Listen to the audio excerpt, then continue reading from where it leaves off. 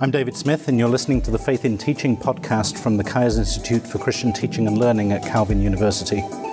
In this series, we'll be talking with researchers and educators who are working to understand how Christian faith affects teaching, learning, and the way we do education.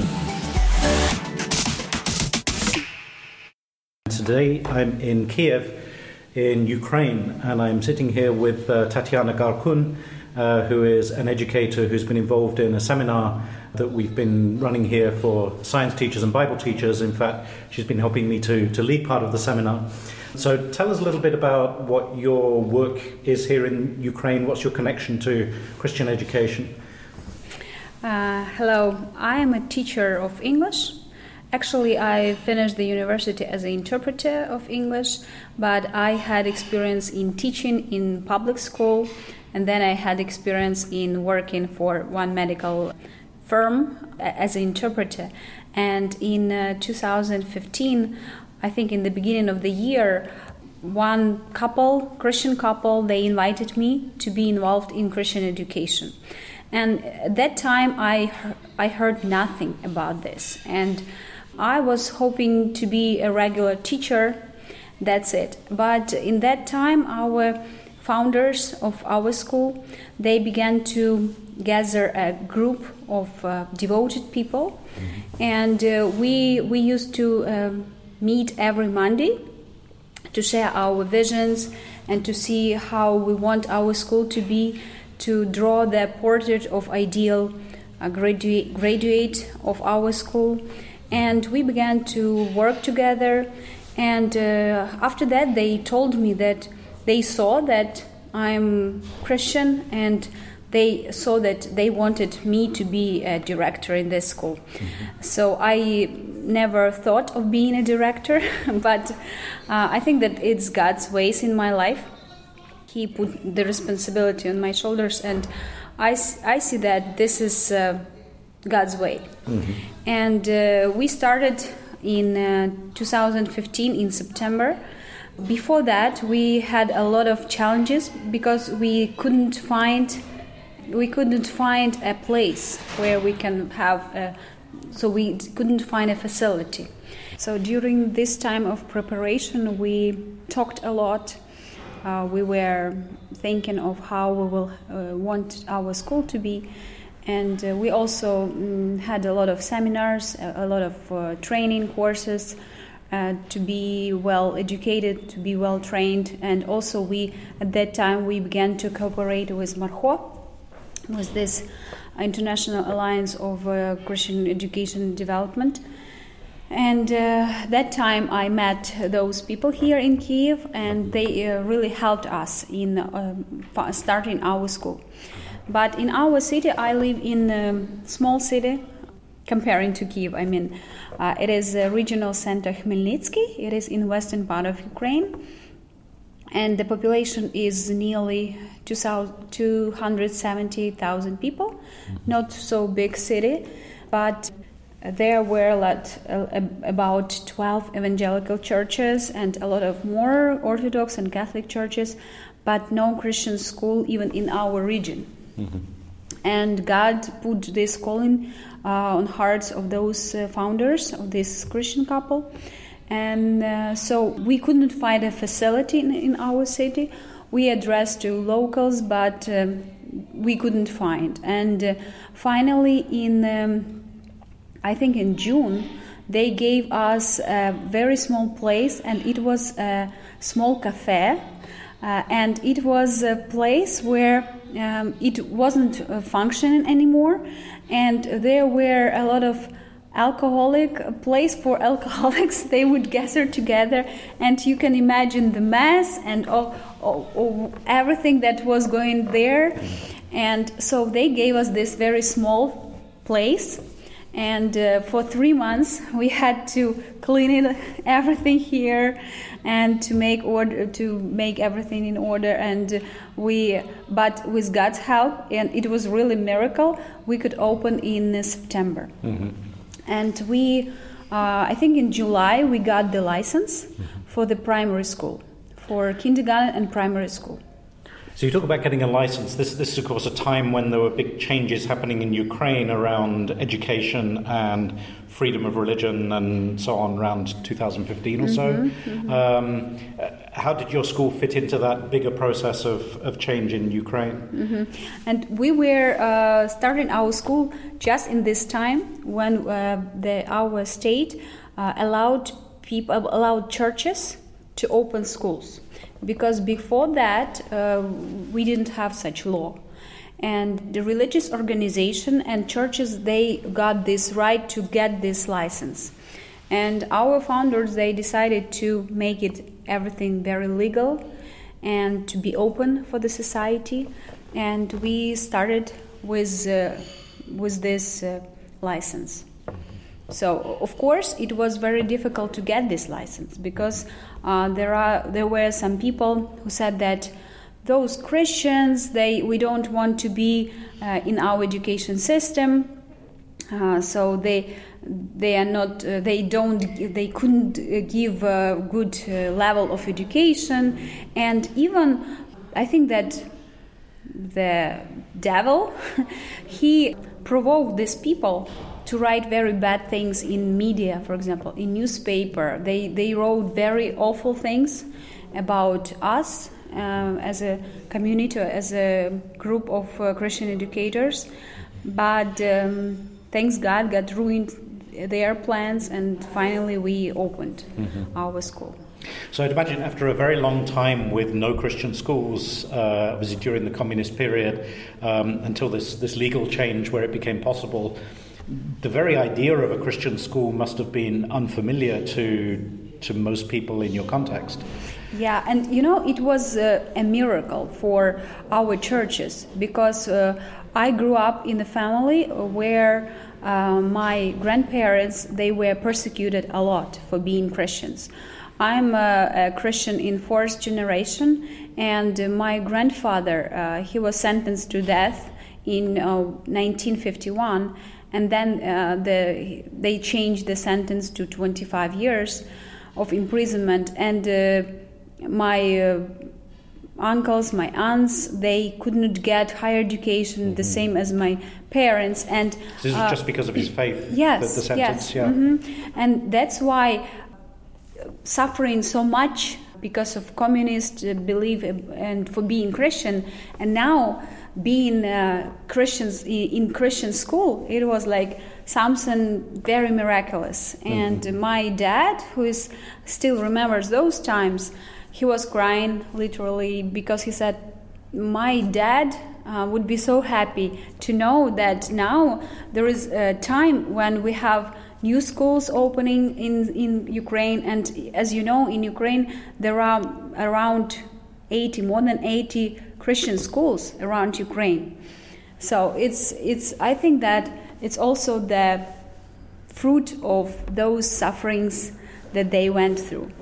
So it seems like this must have created a lot of motivation, because I get the sense here that, I mean, it's just 4 years ago that the law changed, right? And already there's this huge mushrooming of new Christian schools. It's almost as if you were all ready to start running as soon as the track opened. Yeah, and I think that this is very good for Christians to see the time, because we have to use this time as much as possible, because you never know what will happen next with next government or with other people who would come to Department of Education and so on. So you have to use very wisely this time. So I think that Christians really understand, they realize the time they live now. So it seems like you transitioned very quickly from studying to be an English teacher to suddenly being a school leader, and also a leader of a brand new kind of school that didn't exist before in this place. How was that experience? Was that a smooth transition, or was it a big learning curve? It was really difficult process because, when you start something new, you don't know a lot of things. And we had a lot of challenges. At first it was very difficult to find teachers, really Christian teachers, because you always face the problem when either you have very professional teacher but non-Christian, or you have good Christian but not very good professional skills. And I don't want to say that all Christians don't have good education, but still there is such problem when it's, especially when you are in not very big city. So is that still a legacy of Christians being disadvantaged in terms of access to education? Yeah. Because they just didn't have time, or they didn't have right to be in to get higher education. And that's why, for example, my dad is very smart, but he doesn't have higher education because he wasn't allowed to enter. And before 2010, most Christian families, they even didn't try to take their kids to universities because it wasn't in their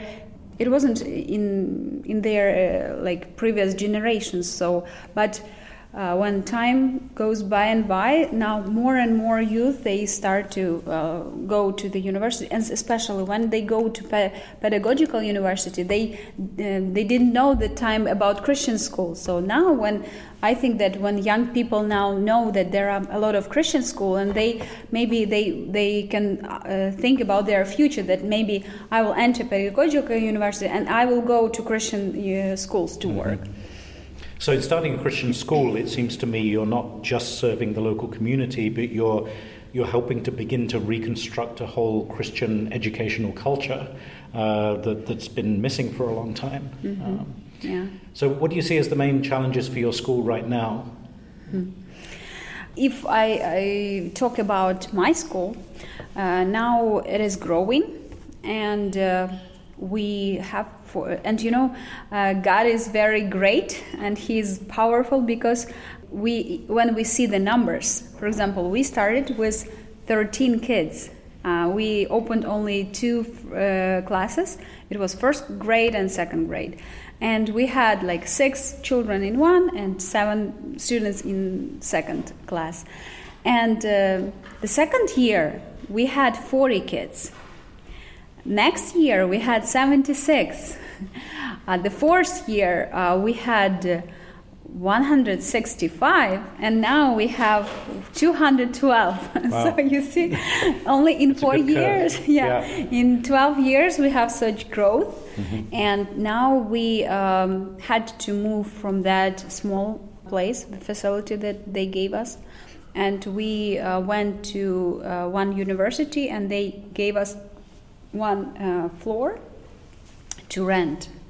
And now we are lacking of place, of rooms, and I see that the school is growing, but we pay very huge amount for renting fee, and it's very big problem for us.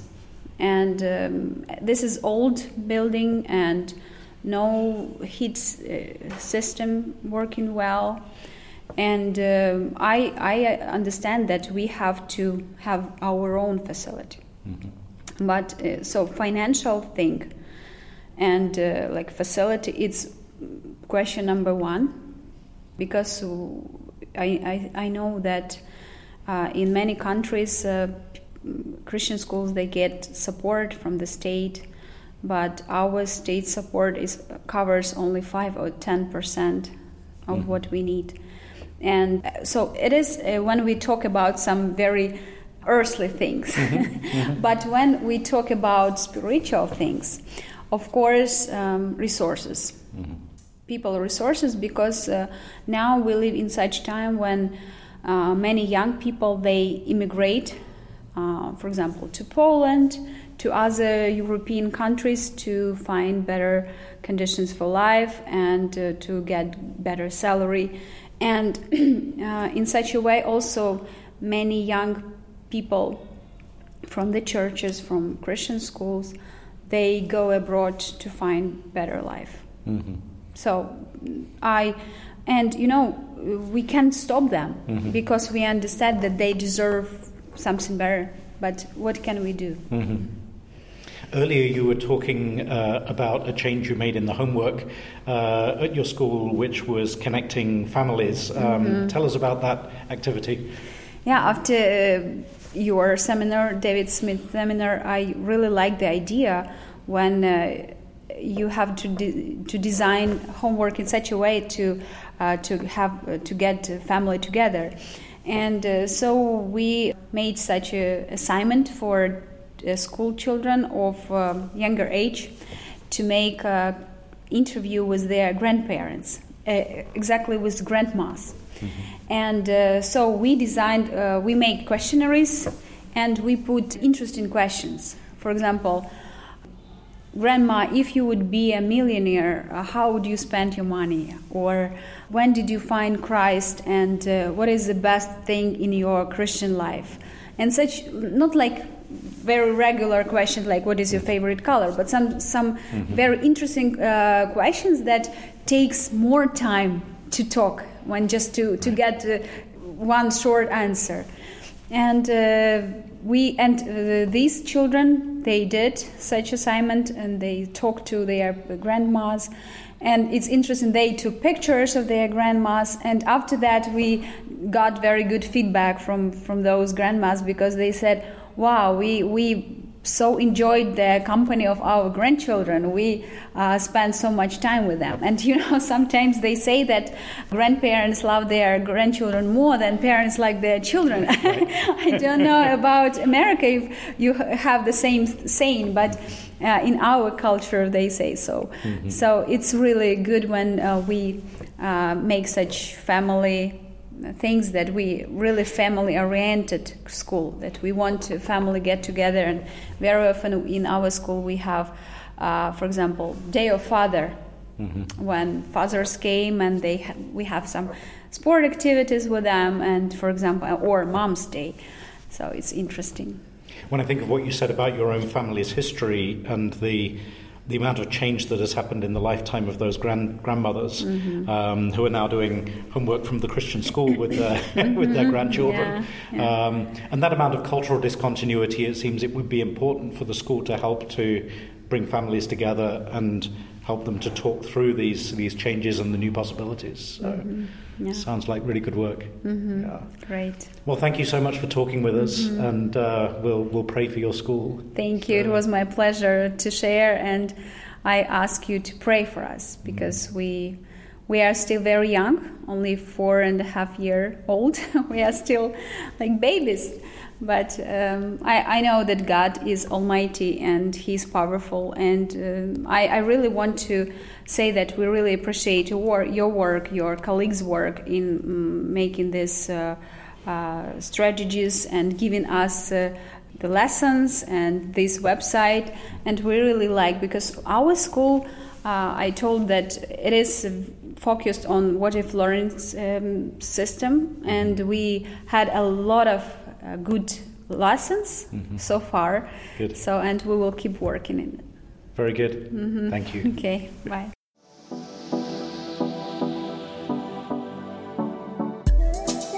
You've been listening to the Faith in Teaching podcast from the Kairos Institute for Christian Teaching and Learning at Calvin University. Learn more at www.pedagogy.net.